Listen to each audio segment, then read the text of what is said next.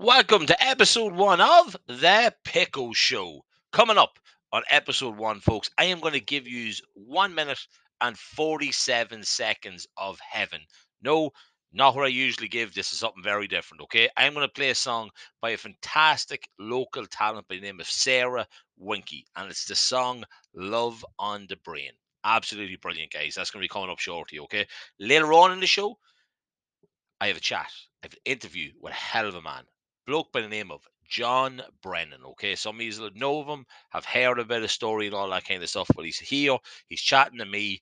It's emotional, it's important as well. A lot of topics in it, guys. So I really hope you enjoy that, okay? I really do. But listen, I'll tell you what, let's batter on with some stuff first of all, okay?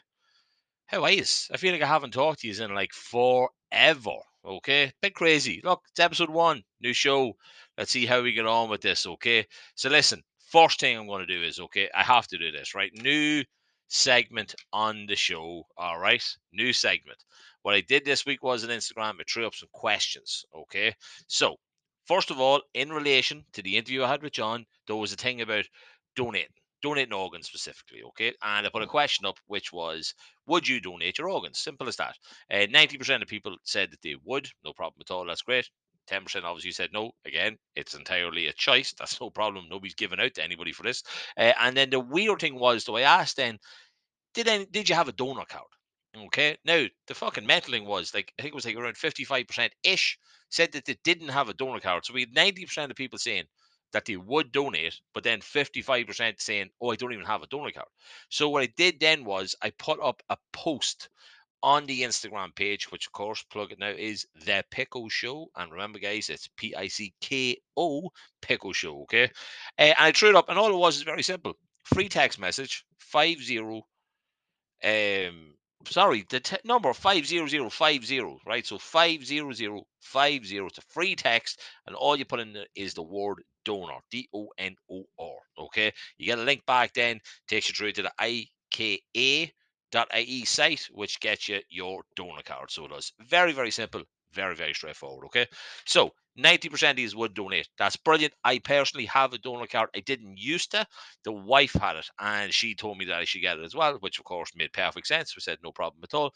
Then again, guy like me, not really too sure what organs are going to be useful to people, but if they can be, then great. Now, here's a weird one for you, okay?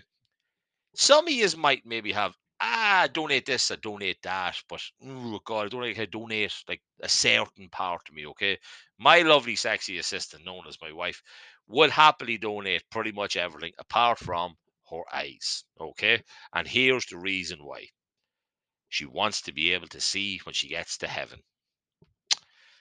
Oh, if I had music, I'd just put it in there, like, oh, that's really nice. So it is, like, hey, but no, look, it's an important thing, so it is, like, okay. But listen, it's time for a new topic, okay? We had to come up with a name for it. And the name of the topic, or not the topic, the name of the segment is.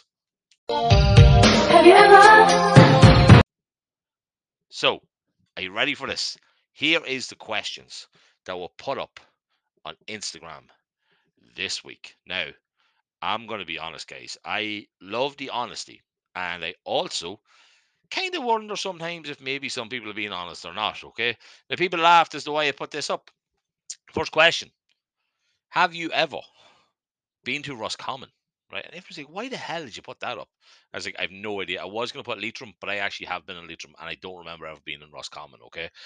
58% of people said no, that they have never been to Roscommon. So there you go. It turns out it was actually a good fucking question to ask, okay? The next one, right? Have you ever taken drugs? Straightforward enough. A lot of honesty. I'm here thinking, right? 47% of people said yes. Obviously, 53% of people said no. All right. So, and you know what? If I didn't vote, but if I voted, I would have to say yes. I did once upon a time, one night, multiple times, take drugs. Okay, but that was just a one-time thing. Okay, and also, is there anything decent in Roscommon? Nobody actually answered me when I asked that question before. Okay, now I asked a very simple sex question, which was, have you ever had a threesome? 91% of people said no. 9% of people said yes. Okay, loving the fact that the 9% is honest, loving the fact that I also know some of that 9% of people, and we just might have to have a chat about what the hell you've been up to. Okay, but again, Fucking love it, guys. Love it. Now, the next one was, and I would personally love to go here to see this, okay? Have you ever been to Niagara Falls? Unfortunately, 82% of people said no. 18% of people said yes. And they got messages then off a few of the people who had been saying it is incredible. Like, I know I've seen it in movies and films and all that kind of stuff. It just looks pretty fucking class. So it does. So, yeah, that's one I definitely want to go see. Okay. And then the last one, right? And a couple of people told me that I need to break the stigma of this. Okay. Have you ever gone to the cinema on your own, right? I'm with the bulk here. 76% of people said nope. I'm witches. For some reason, I can't do this. Okay. And then 24% of people said yes. I have no problem with that. Okay. But I'm 39 now. My birthday was during the week, guys, as well. Okay. My birthday was last Monday, right? So yeah, I'm 39 now. Okay. Still acting like an absolute ham, though, right? But what kind of film can I go to the cinema on my own to see? I don't get that. You know what I mean? It has to be a certain type of film. Like I can't walk into fucking High School Musical or something like that. You know what I mean? Or some Disney thing. Like, although I did take my beautiful daughter Emma to see the new Mario film, I would go back and see that on my own because I thought it was fucking deadly. Big Mario fan, big Nintendo fan, right? It was a great, great film. So it was like, but listen, they were the questions that we did. So we're going to keep going, right? But the have you ever questions, that's what we're going to do, right? But I suppose we may as well jump into a couple of things. What has been happening lately, okay? I suppose locally, we have to talk about POTUS. Joe Biden came home for a visit. Okay, he went out to Carlingford. He went through the castle and he saw a brick, I think, as well when he was in Ballina of a house that was built by somebody, a great great grandfather. But praying to see it, like I mean, the town was fucking on fire, not in a bad way. The town was actually really good. There was nobody messing about, nobody being idiots or anything like that. But no, it was great to see. Like I know he went into, I want to get all this right, McAteers. So he did, and then he was in the Windsor as well. I know obviously that's where I think kind of the bulk of like local politicians or local celebrities and things like that were able to go in and see him, which is great. Like that's great. That's the whole point of doing things like that. So this, so no, fair play. The other thing I wanted to talk about, right? Bit strange. Okay, this is a sentence I never thought I'd say, and you need to stick with me when I read out what I'm going to read out about this. Okay, so there's a chance that Madeleine McCann might be a paedophile. That it could be an episode name if I didn't get banned. So it turns out the girl, Julia Wendelt or Wendell, or also Julia Faustina, like she already has so many fucking names, right? So it turns out her phone has been seized very seriously. Oh, sorry. Police are taking this very seriously and have assured me that a full investigation will be done. The person who said that was her very much made up faced private investigator, Dr. Fia Johansson, okay, who's also a psychic. Of course she is, okay. So basically, it's been reported that it was handed over to the police after explicit images of children were allegedly found, okay. Yuan's response was that she didn't have child pornography on the phone, strongly stating she is not a paedophile, but is instead a victim of a paedophile. You know what? If you have to say the sentence that you're not one, there's probably a good chance that you fucking are one. But yeah, Madeleine McCann was on Dr. Phil, so we all believed. Turns out Madeleine McCann was not on Dr. Phil, as the DNA tests, which is not just looking at her eye and a birthmark, the DNA test turns out that no, she is in fact not Madeleine McCann. But sure, we all knew that, and I'd say Jerry and Kate were freaking out because they were thinking, man, nobody's accused us of vetting for a long time, and now all of a sudden it's come back up again. Fuck. Yeah, Julia, I don't know what you're at. I know she's a singer, so maybe she's trying to get some sort of a career out of this. But if you have that shit on your phone, love, I'm thinking you're going to be in a hell of a lot of trouble, see y'all. But yeah, I suppose they were the two biggest things that happened kind of recently. Look, there's probably loads of other stuff going on as well in the world. But they were two things that really kind of hit me that I thought, you know what? I better mention them in episode 1. So yeah, listen, tell you what we're going to do now, guys, right? I am going to now play that awesome song that I mentioned, right? So this is Sara Winky, and it's with with the song Love on the Brain. And you got me like, oh, what you want from me. And I tried to buy you pretty hard, the price too high. Baby, you got me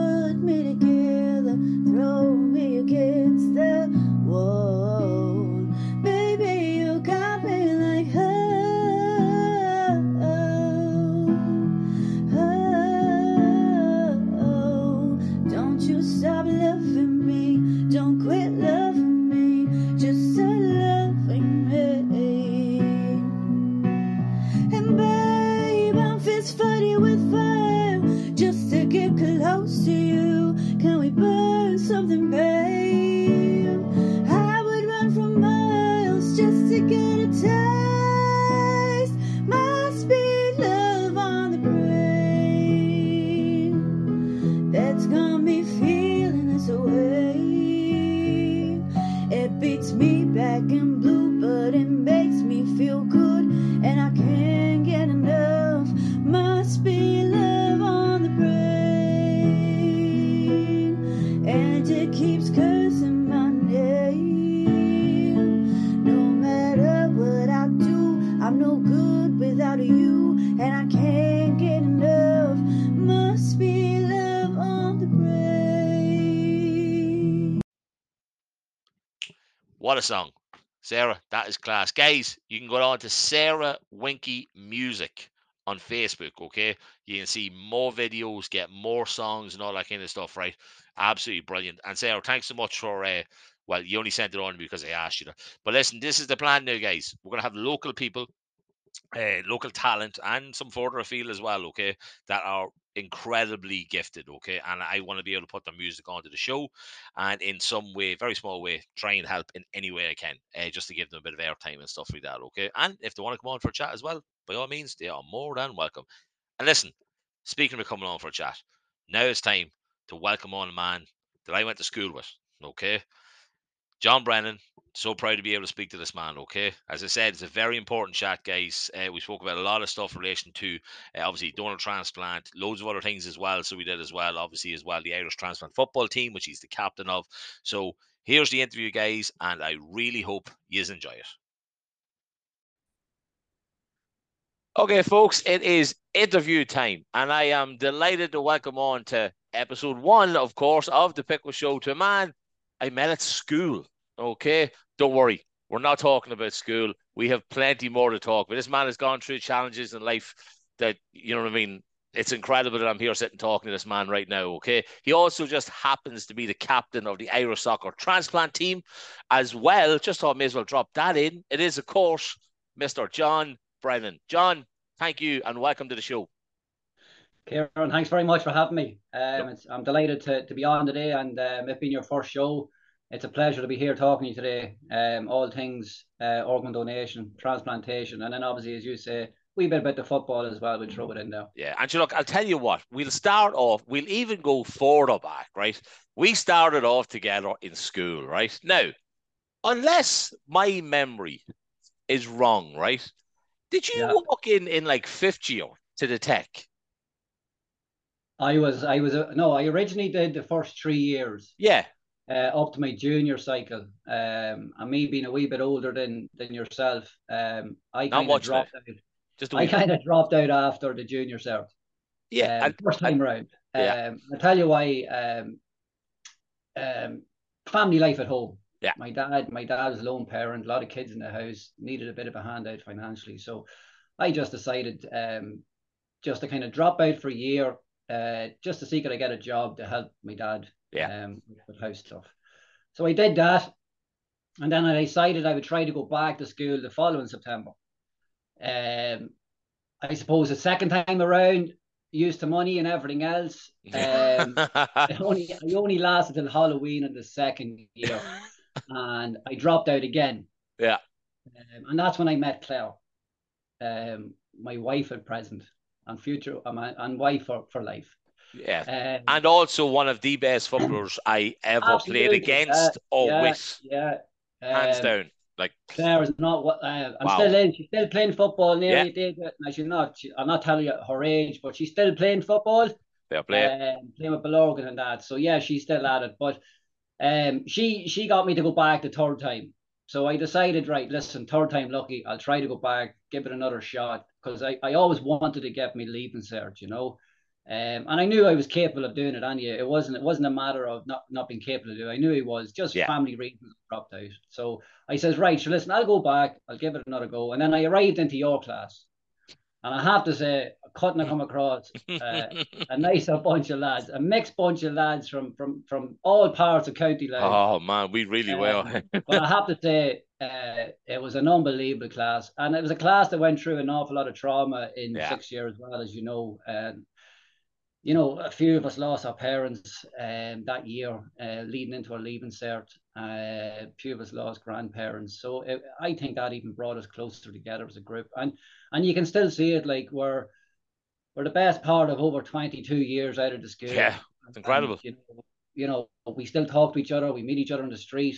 We text each other, you know, and I have to say, I think come Christmas of 5th year, I was kind of saying, will I stay, will I go? Yeah. And just by just making friends, and obviously Claire on me back as well. Yeah. I made it through. I made it through. You know, I made it through 6 year, and I got my leaving cert and did very well. And I'm glad I did. Like, you know, Yeah.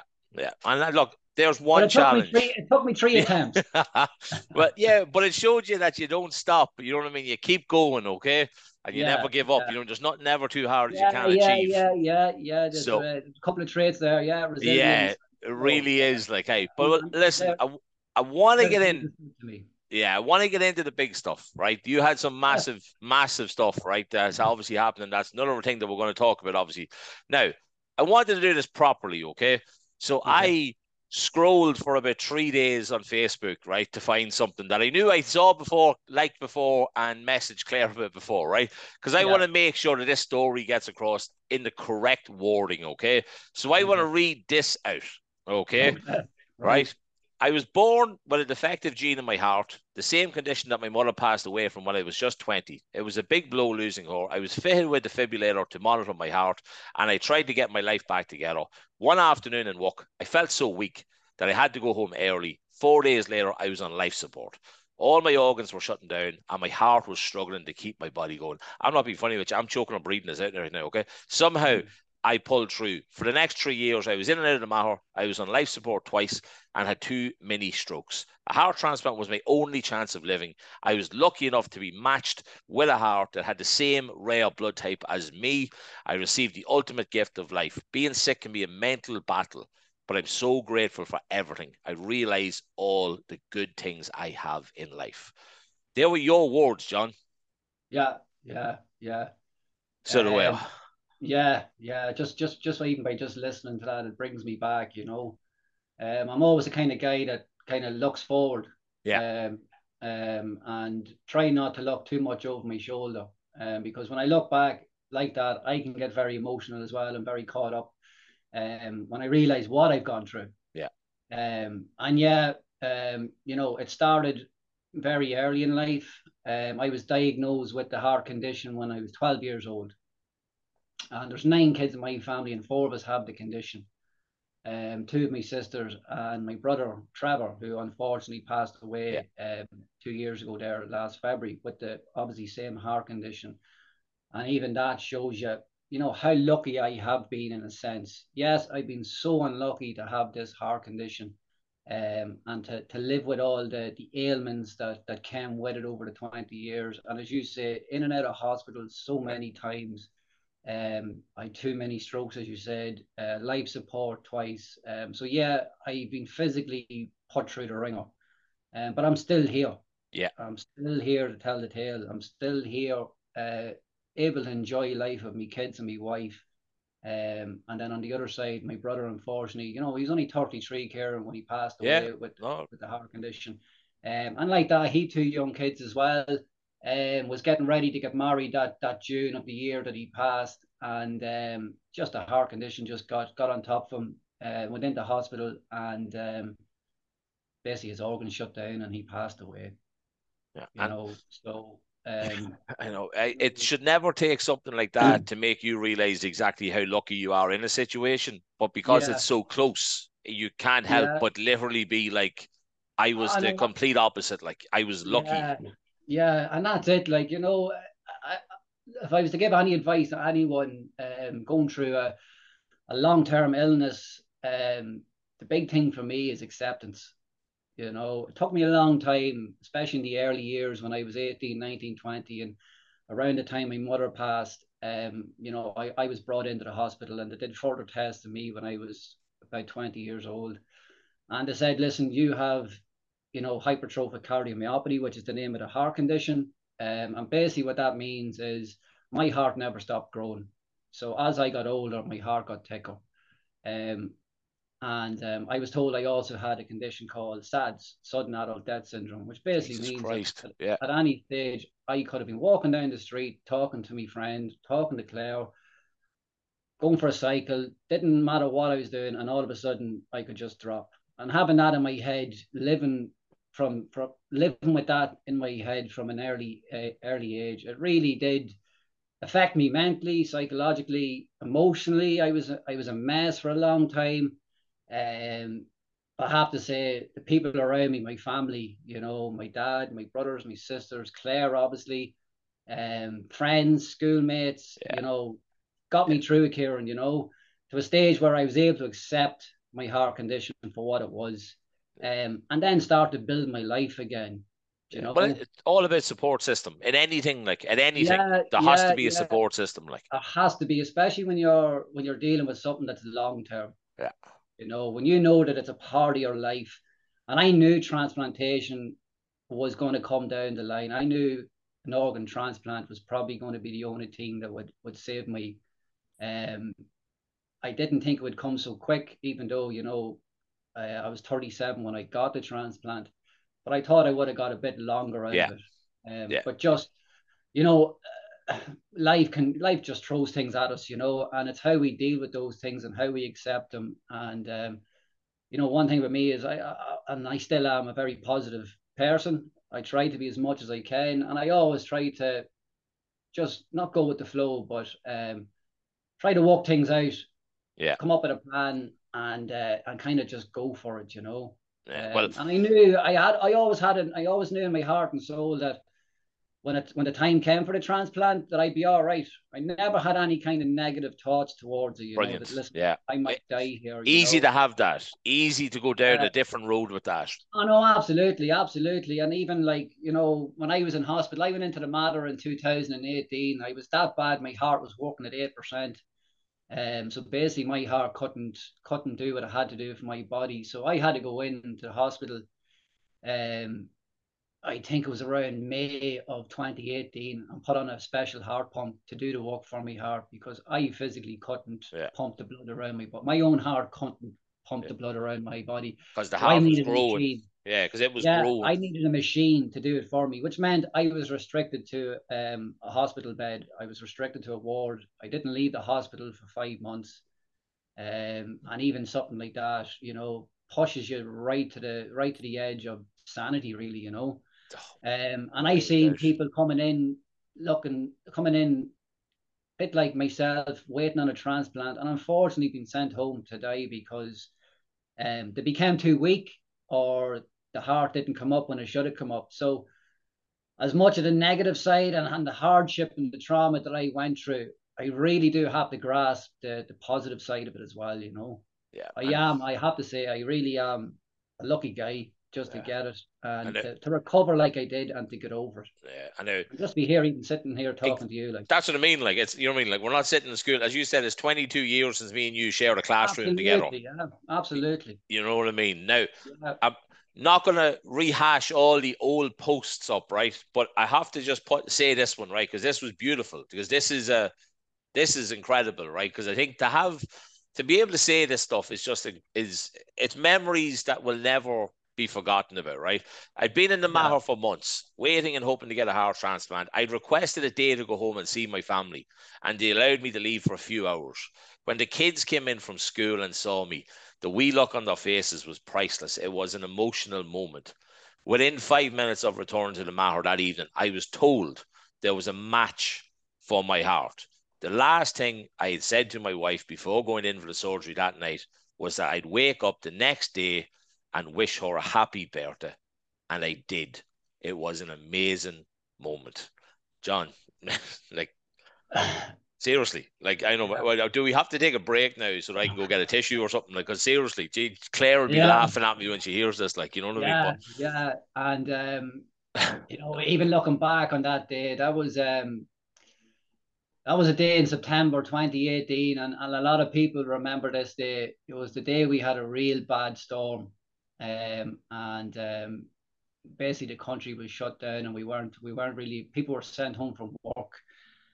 We were told not to drive on the roads. We were told to stay in our houses, and Yeah, that was the day that the doctor said to me. Actually, that was a Wednesday, Kieran. yeah. On the Monday, the doctor came in to me, and I was lying in my bed just after fighting another infection. And the doctor said, You're all right. You're all right. Like, you know, things aren't looking good. Yeah. And you need a transplant to come in the next week or two, or you're not gonna survive, John. So we want you to bring your kids in and spend a bit of time with your family and get your affairs in order. So I said, well, listen, if I'm doing that, I don't want to bring my kids into this environment. Yeah. If it's going to be probably the last time I see my kids, I want to do it at home. So they didn't really know what to say to me now. Because I was hooked up to all these machines, and the logistics of even doing that was a nightmare for them. And looking back, I don't know how they did it, but they did. So they said, listen, if this is one of your wishes, we will try our best. And in fairness to them, they got me ready. And on the Wednesday morning, Claire came up and picked me up in the Mater, and 3 or 4 machines all attached to me. We got them all into the car. Wow. And we went home to Talonstown, and I said to Claire, don't tell the kids. I'll sit in the sitting room, and when you bring them home from school, tell them that the trampoline, because of the wind, was blown out into the field behind the house, and they'll come running out to look for it, you know. So we did that. And then they came busting through the sitting room door, and they seen me, and yeah, listen, it was a very emotional moment, because I didn't know whether I'd see my kids after that again, you know. So we had a normal family afternoon. We sat at the kitchen table. We did the homework with the kids. Claire cooked a bit of dinner, and obviously, me being so sick, I wasn't able to do what a normal father would do, which is go out and kick a bit of football with his son. So we played a game of Monopoly at the kitchen table for an hour, and it was just great to get that time with the kids. Now, we didn't go too much into how bad things were with me. I just wanted to live in the moment and enjoy the moment for what family time, like, yeah, absolutely. And these are the moments that we really do need to cherish more, because it's the small moments in life that mean the most. So anyhow, my brother came in then, and he was dropping me back up to the Mater, and we were driving down Eccles Street, and this feeling come through my body. And I turned to my brother as he was parking the car. I says, Terry, I says, I think a heart's coming. I says, I don't know if it's tonight, but I have a feeling in my body that I'm going to get a transplant. Brilliant.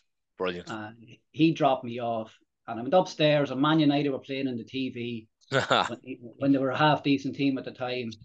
And I said to the nurse, I says, I'm just going in to watch the match. And she says, yeah, walk away, go on in, yeah. And she said, where's your wife? And I says, well, she's at home. My brother dropped me up. And they said, well, where's your brother? And I said, well, he's on his way home. He's got work in the morning. So I knew something was going on. So then literally like that, 5 minutes later, the heart transplant coordinator came in and says, John, and just, she didn't even have to say it. I turned around to her and I says, there's a heart. And she says, yeah, would you believe you're the only person in the whole of Ireland on the transplant list tonight? My God. If this is a you know, a good heart, the only person that can get this heart is you, because your blood type matches, your antibodies matches, and every other check matches. She says, I don't know how it has worked out like this, but this heart is for you. It's meant to be, as simple as that. You know what I mean? Like you said, you had that feeling. Absolutely. Like, it's amazing. Like, and then just like that, Kieran, you know, you're getting all your prep done. You're getting ready for surgery. Your head's up. Your head's all over the place. You don't know what's happening. I'm ringing Claire. Claire's coming up with the kids, you know, to say goodbye before I go in. And yeah, you're right. The last thing, just as we were going down this corridor, I held on to Claire's hand. Brilliant. And, you're fucking brilliant. I mean it. You are incredible. So, that's what I said to her. I said, listen, I'm getting a heart transplant, and you know what? It's your birthday tomorrow, and I'm going to wake up and wish you a happy birthday. Yeah. That's some present. Yeah. You're good now. Like, you're good. See, when it comes to future presents, you're good. Like, I think that's probably given you a certain amount of years where you'd be like, oh, I forgot to I'll remind her. But that'll cover this year, so it will. Like, you know what I mean? But look, we talked just before we came on about, obviously, after, like, it's not just a case of you get a heart, you go home and you go back to normal life. We were talking about how there's a mental side, there's a physical side. You know what I mean? Like that's obviously that's crucial to the whole thing, because you have to be able to adapt yourself to something Oh, as humongous as this, like. yeah, yeah. Like I have to say, the recovery of a transplant, and anyone that has a transplant will tell you, especially a heart transplant, you're cut from basically your sternum, which is the top of your chest bone, right down to your belly button, and that whole bone has to be sawed open and then cranked open, to get to your heart. So when you get that transplant, obviously that is all stapled back together. But the physical pain of that, for about 6 weeks after it, I have to say, the pain is unreal. You can imagine if you're coughing or sneezing and you have a Yeah. chest bone that's broke. It was a very, very tough 6 weeks physically, but I got over that. And I found that easier to get over than the actual psychological side of it. Yeah. Um, I have to say the first 6 months was really, really tough for me because you have that sense of guilt, number one, that Yeah. someone had to pass, someone had to die for me to survive. And then you also have a feeling that this heart that's beating inside my body isn't mine. Yeah. This is somebody else's heart. And for the first 6 months, I have to say it was very, very hard psychologically to get my head around the whole situation. It was actually easier to recover physically than it was emotionally and mentally. But bit by bit, step by step, day by day, week by week, you just get your stuff together. You accept things for what they are, and you just take each day as it comes. Yeah. And the more days that pass, the days become easier, and then you take week by week. And the more weeks that pass, the weeks become easier. And then all of a sudden, you're 6 months post transplant. You're getting all this great news that your heart is doing really, really well. Your confidence builds up. Your self-esteem is growing, and then you can see light coming back into your life. You're able to do the small things. 6 months down the road after transplantation, I was able to go out and kick football in the green with Sean. Brilliant. Yeah. And So when you can do these kind of things, whereas 6 months ago I was dying, yeah. it really does show you that the positivity of organ donation and transplantation, and really how it changes lives. It Do you really does. do you think there's I now only did this earlier on today, right? I stuck up a very quick poll on our Instagram page, and it was simply just asking people, would you donate your organs? Okay, and like 88% of people were like yes. But then I asked, do you have a donor card? And Yeah, this is the thing, only 60% of people said yes. Now, I can proudly say I do have a donor card. My wife has always had a donor card, and she was like, yeah, get this. And I was like, just telling me how to, like, you know what I mean? Because again, it wasn't something I ever kind of thought about. You know what I mean? I mean, yeah. unless you're kind of necessarily impacted by something, you don't always necessarily think No, about absolutely. Yeah, that topic. yeah. Like, but like, do you think there is any kind of a stigma?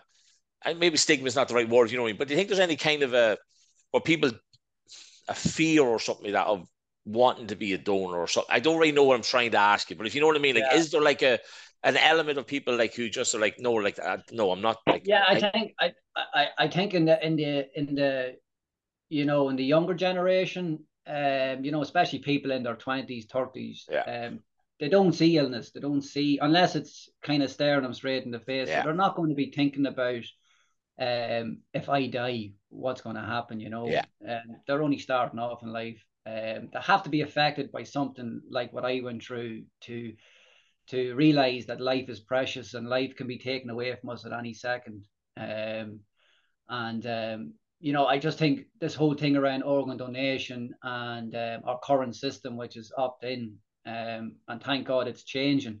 yeah. And Uh, hopefully it'll be in by the end of the year. The government have brought in legislation, this new Tissue Bill Act, and I'd say hopefully by the end of the year, every person in Ireland will be a donor, Yeah, unless because you have to opt out. Yeah, yeah, because I was looking this up, and I know you did an article in the Mirror back in January 2019, how you had brought this up, and at the time, I can't remember which. I'm not going to name politicians because they've been yeah, changing that quickly, right? But one of them back in January 2019, it was finally being brought to the cabinet to consider the opt-out law, and that was in yeah, 2019. And then, and look, I've done it for years. as we have such a fantastic government. In November 2022, the headline is the system is to finally go in front of the cabinet at the end of the month. So nearly 4 years later, it went from it's going to the cabinet to it's going to the cabinet. So is there a belief and a hope that this might actually, please God, come into play? Yeah. Well, the bill has gone through the cabinet. It's gone to the Oireachtas. Once it goes through the Oireachtas, it'll be brought into law. Into law, yeah. I think the whole delay, obviously, was this pandemic that we had for 3 years. COVID-19. But Simon Harris at the time, who was the Minister of Health, now I wrote to him and got a reply, and we were lobbying him for a long time to kind of really push this, because as a transplant patient and all the benefits that I have got out of organ donation, to me it was a no-brainer, unfortunately, if we pass, our organs could really sustain life. Like, what better gift could you give leaving this world, knowing that your organs have been taken and put into someone else who has had a terminal illness and was dying, and only for you, my organ donor saved 5 lives the night that I got mine. When I was coming out of the operating room, there was a young guy, he was 35 at the time, and like that, a bit like myself, he had 2 young kids as well. When I was coming out, he was going in to get the lungs of the same person. Wow. Like, from that person's family side, like, there can only be so, like, do they get told that? If you don't, or how does that work, John? Like, well, they get told where their child's organs have gone to, not the person. No, but would they know that, like, for example, 5 people just... Oh, yes, absolutely, yeah. Like, they'll be told that your child's 5 organs, and they'll list the organs, have gone and have been successfully transplanted. Brilliant. And the people are doing well. And then you're allowed to write to your donor family. Brilliant. Right. So a year after I got my heart transplant, the transplant nurse in the matter contacted me and said, listen, you're a year over your transplant. Are you at a stage where you would like to write a letter to the donor family? And I said, absolutely, I'd love to. Now, you can't write any personal stuff, your name, where you're from, anything that would give them details about myself. You can't do that. And so I wrote the letter. You send a letter to the transplant unit in the matter. They read the letter. Yeah, just to check that. Just to make sure everything is okay. And then they send a letter on to the family. And then it's up to the family then of the donor whether they want to write back to you. And I have to say, thank God, since 2018, we write to each other at Christmas time. Brilliant. And on the anniversary of the transplant. So and I have to say, getting letters from the mother and father of the donor who saved my life, some of the stuff in it just, it's so uplifting. And when you hear that at their darkest moment, they got comfort knowing that their son or daughter was able to live on in 5 people. Like, that's incredible. Like, that's unbelievable. Like, and I have to say that gave me so much comfort, and it actually helped me with the guilt that I had around taking this person's heart. It was very, for me, it kind of healed me. Yeah. And just getting those letters. It was an amazing process that I went through. Now, not everyone will get letters from the donor families. People deal with things in different ways. Of course, yeah. And I was just lucky that the family were willing to write back to me. Brilliant. And still writing back to me. You know? And like, that's the thing. Like, this wasn't just a one-time letter thing. Like, that shows that it shows what incredible people they are as well. Like, absolutely, so it does. It really does. And look, I know then obviously there was things as well mentioned that you did, and was there? I can't remember what the title of it is, but there was walks in that you took part in. It was in relation to the donor. Was that the right way of putting it? That it was. I was approached by a guy, Frank Reilly, and he organises the annual Remembrance Run in Phoenix Park. and it's a 5K run that's done every October, November in Phoenix Park, and it's basically, for family members, friends, whatever, of people who have passed to do a run in their honor, and he heard of my story, and how close I was to dying, and how my life was changed so much through transplantation and organ donation, that he wanted for me to get involved with this. So I was only, and this is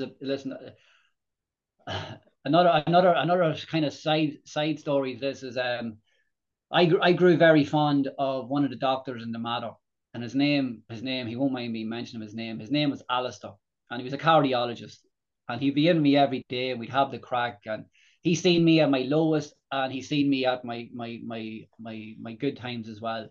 And on the night that I got my transplant, he was finished his shift, and he lives in Belfast. He went home to his wife and kids, and he was only in the door 15 minutes, and he got a call from the hospital to say that we got a heart for John. Is there any chance you can come back down to Dublin? And he was only in the door after a 12-hour shift, and he said he didn't even have to think twice. Yeah. So he kissed his kids goodnight, got back into his car, drove back to Dublin, jumped on the army helicopter in Phoenix Park, went straight to a hospital down the country. Wow. Picked up the heart, and on the way back into Phoenix Park, he decided to record a video. Whoa. So a video was sent to me about a week after the transplant, and basically it's a video of the army helicopter coming into Phoenix Park, arriving at the Papal Cross at Phoenix Park, and there's 2 squad cars with flashing lights, and as the helicopter lands, you can see there's 5 or 6 people grabbing 2 boxes. One box was the heart, and one box was the lungs that the guy got after I came out. And he showed me this video about a week later, and less than 9 months after that, I was running a 5K, and I ran past the Papal Cross. My God. In Phoenix Park. So life can life can throw things at us, both on a negative side but also on a positive side. And little did I know that the heart that was delivered to the Phoenix Park at the Papal Cross, 9 months later, I'd be running past with the same heart in my body. Anything can happen. That's where the whole remembrance run comes. Yeah. And I've been doing it every year since. I think there's been 2 years where I've been sick with different infections and that's it. Like after transplant, you're going to pick up certain little infections because of the medication you're on. But if I'm fit and healthy, I always will do the remembrance run in November. Great idea. Yeah, it's a fantastic thing. So it is. Like I was seeing different posts about it when I was looking it up and that. Like, and I just thought, wow, that is just. Well, look, we went to school, and I knew that you were. I'm a football manager, 17 years, right? So I'd say I used to always think that you were like the number 6. You just sit in front of the back 4, little Tom Huddleston role, just pinging the ball about, right? That's where my wasn't fit for anything else. Yeah, that's what my football brain had put you. Well, look at you're always fond of the football. Come on, we all know that, right? But I love soccer. Love soccer. And you just happen to be playing a little bit of soccer again, just a little bit. It's amazing. Like even just to say I'm playing after 20 years. Like when I was 20, after my mum passed, I got the defib put in, and I was told that I had obviously the heart condition, but I also had this other thing called sudden adult death syndrome. When I was told all that, I was brought into the hospital, and I was given all this bad news at 20 years of age. And the doctor said to me, are you sporty? And I says, yeah, I'm into me soccer. Like, and he says, well, are you any good at it? Says, I'd like to think I'm half decent. I played with the school, obviously, and then at the time I was playing with Glen Muir, and he says, listen, I don't want to burst your bubble, he says, but you're going to have to give everything up, just like that. Yeah. And I didn't know what to say. I was didn't know what to say for about 10, 15 seconds. And I says, do you mean like give it up? And he says, yeah. He says, you could be on the football pitch, and your heart is so bad that you could just drop. And I says, right, Jesus okay. Christ. So I had to, I just had to give it up. I knew that I had to give it up. Now, Yeah. I struggled on for about 6 months because I was a bit stubborn at the time. And when you're younger, you think you're nearly bulletproof, Yeah. So I kept going, and I got a bit of a scare one time playing Gaelic with Pizzeria. And I said after that, I says, right, listen, you're obviously doing something you shouldn't be doing. So I give it up. Fast forward 17 years, and I get my heart transplant, and I'm a year over it. And I'm 38 years of age, thinking my footballing days are well behind me. I haven't kicked the ball in 18 years. And I get a phone call um, from a guy down the country who started the whole process of setting up the Irish soccer transplant team. And he says, I see your story online. I've seen you in newspapers. Would you be interested in coming and giving it a go? And I says, absolutely, I'd love Yeah. it. So one January in 2020, I put my boots in the car and went to Alsa, Dublin Airport. And that's where we would train, And I got into the room and I was talking to all like-minded people. Guys there had double lung transplants, kidney transplants, liver transplants, Wow. heart transplants. Like, even just to stand in that room and even talk to them, let alone go out and play football with them, was such an uplifting experience. I have to say, I felt 10 foot tall leaving the dressing room. And I remember putting on my boots and I was running out to the Astro pitch and I started crying. I was like, oh my God, I says, like, for 20 years, I thought my footballing days are over. Yeah. And here I am, 18 years later, with a new heart, and I'm going out to run around a football pitch and kick ball. So I cried on the way out to the pitch. And one of the guys who had a heart transplant come over, and he seen me a bit emotional. He put his arm around me and he says, it's a great feeling, isn't it? And I says, you couldn't write this. I says, if I could bottle this feeling, I says, you'd be a millionaire. Oh, like to go that long, like as you said, you got told by a doctor you're done. Football, football, you're done, and then obviously to be told by an actual doctor then that you might be done in life, and to then now be talking about running 5Ks, going past the paper cross, to playing football again, being the captain.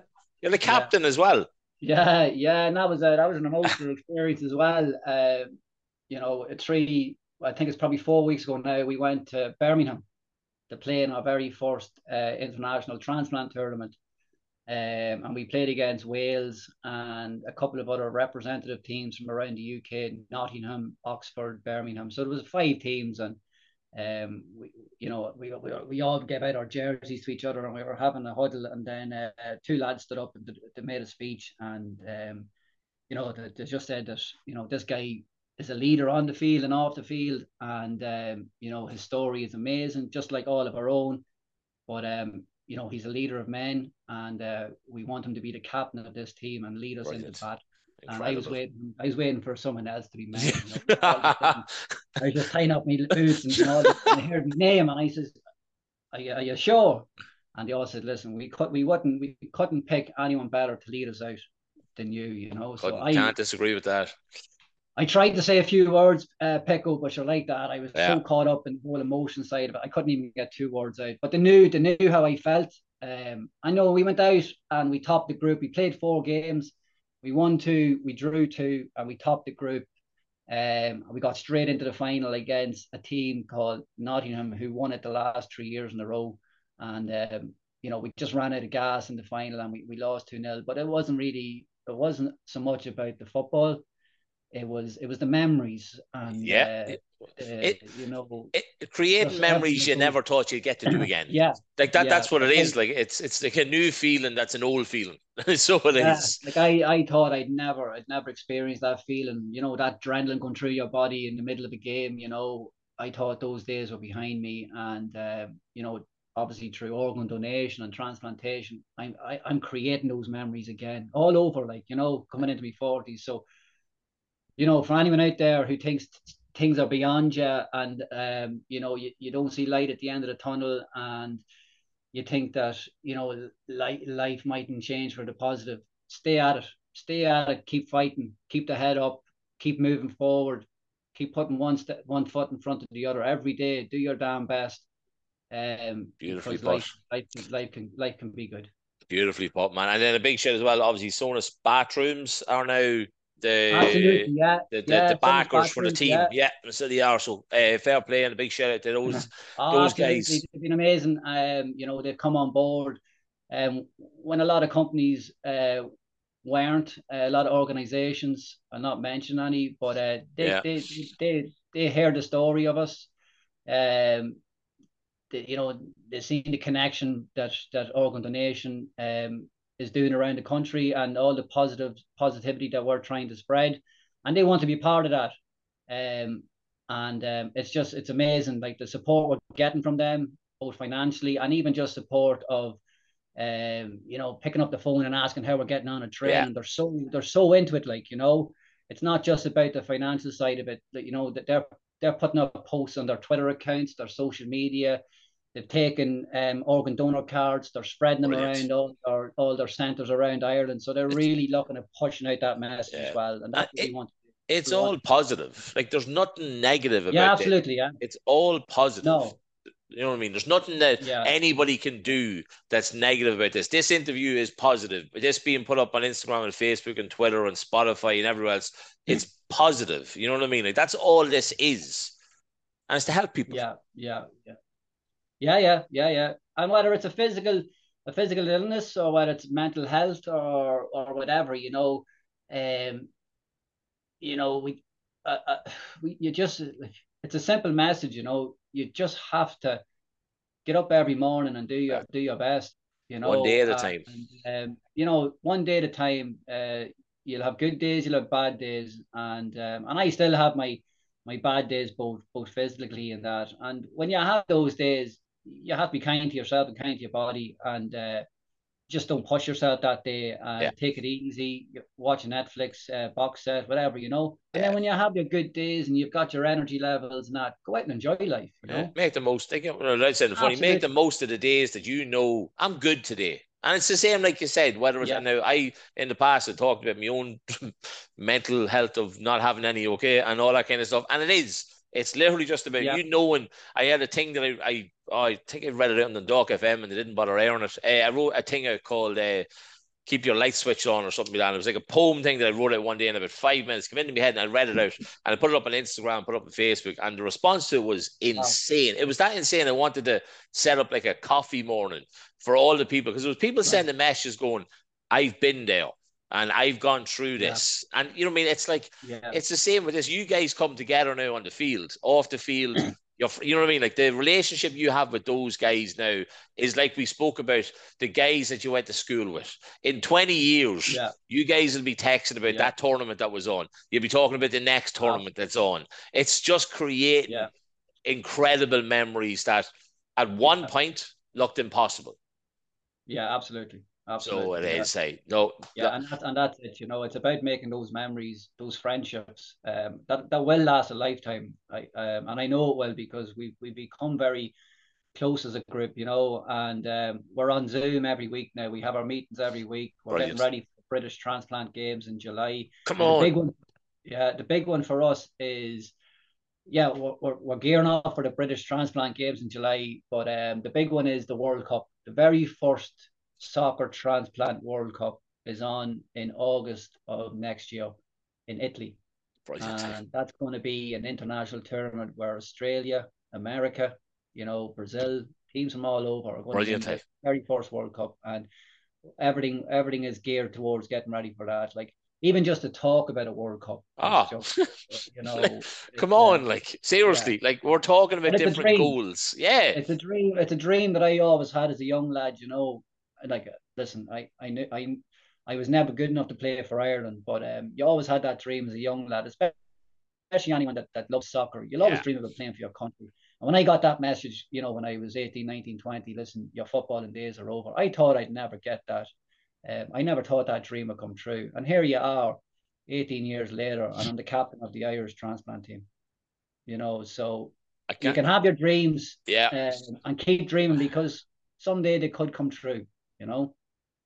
John, that's a brilliant way of putting it, man. And look, I can't thank you enough for coming on. I didn't aim to make you emotional. I wasn't trying to bring back. It's just I had to read out those things because they were your words from the one of the most toughest experience, dramas, life thing challenges that anybody is ever going to go through. And look, you're sitting there now again. You're the captain of our country. That's the only way I'm putting it. You're the captain of our country. That's it. I don't mind what it is. You're the captain of Ireland. Simple as that. Seamus Coleman, he's coming for you. So he is. But listen, I think he's safe enough. Yeah, well, he's only got a couple of years left, so you never know. Like, so you know. But listen, John, thank you so much for coming on. I really, honest to God, hand on heart, appreciate it. I love and respect you so much that it's not even funny. If I could hug you, it's been a pleasure. And listen, I hope the show goes really well in the coming weeks. Thank you. I really appreciate it, man. I'll talk to you soon, and thank you so much. Tell the kids, tell Claire I said hello, and thank you so much. Yeah, same to you. Same to you. Thanks, Karen. Take care, pal. Bye. Okay, folks. I hope you enjoyed that. If you weren't emotional after listening to that, I will be shocked. Okay.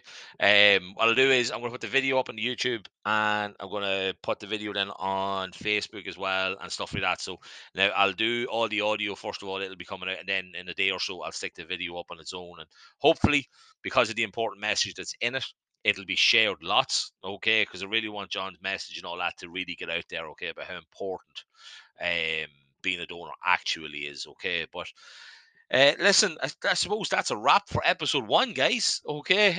Obviously, I have to thank some people. Like, I'm starting out again. Okay, so I have to thank my wife, obviously, for supporting me and wanting to do this. I have to give a huge shout out to Paul O'Hagan, Spike, whatever you want to call him. Okay, my man, he helped with the artwork and that, so he did, and he still wants to play around with it a wee bit. So we'll see whatever he does. I told him he has to make me a bit grayer though. Okay, that's the only thing. I gotta go a wee bit grayer because, man alive, am I grey as fuck. Tony's Pizzeria as well, Vinny in there, supporting the life out of me. I really, really appreciate it. So thanks so much to you as well, guys. And then look, I did say on the preview, I said on a video I did ages ago, right, that I was going to do some charity work. Okay, that's another reason why I wanted to set this show up, okay, is to do some charity work. Well, I'm sticking to that promise, okay. I've already got in contact with some businesses, okay. So what I'm going to do is, right, now, I'm a big guy, but I'm a big guy that likes to walk. Okay, that's probably like the best way of putting this. Okay, I do like to walk. All right. However, I am going to walk for 12 hours. Okay. So I'm getting 12 businesses. I'm up to like 8, I think, at the minute. Okay. They're all going to donate 100 quid each. All right. And they're going to sponsor each hour. All right. So 1 hour sponsored by one business. I'll do a video and all that kind of stuff to mention the video on it. So we give them loads of publicity and stuff like that. Okay. But it also means that there's like 1,200 quid straight away. All right. So there's 600 quid for each of the 2 charities that I'm doing this for. Okay.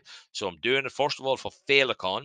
Okay, which obviously everybody knows what that is. You know what I mean? It's the Stillbirth National Debt Association of Ireland. Okay, so we know how important that is. Okay, the money that we raise goes to so many good things. Just check the website; it's absolutely incredible. So it is.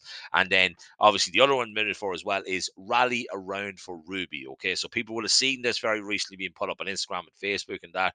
A very good friend of mine, Brian Mulligan, it's his daughter. So it is. Okay, so it's, oh God, I can't even say it. Like, it's so important. So it is, okay, in relation to the money that's raised, okay. And the thing about it as well is, all right, is that it needs to be raised quite quickly. So it does, okay.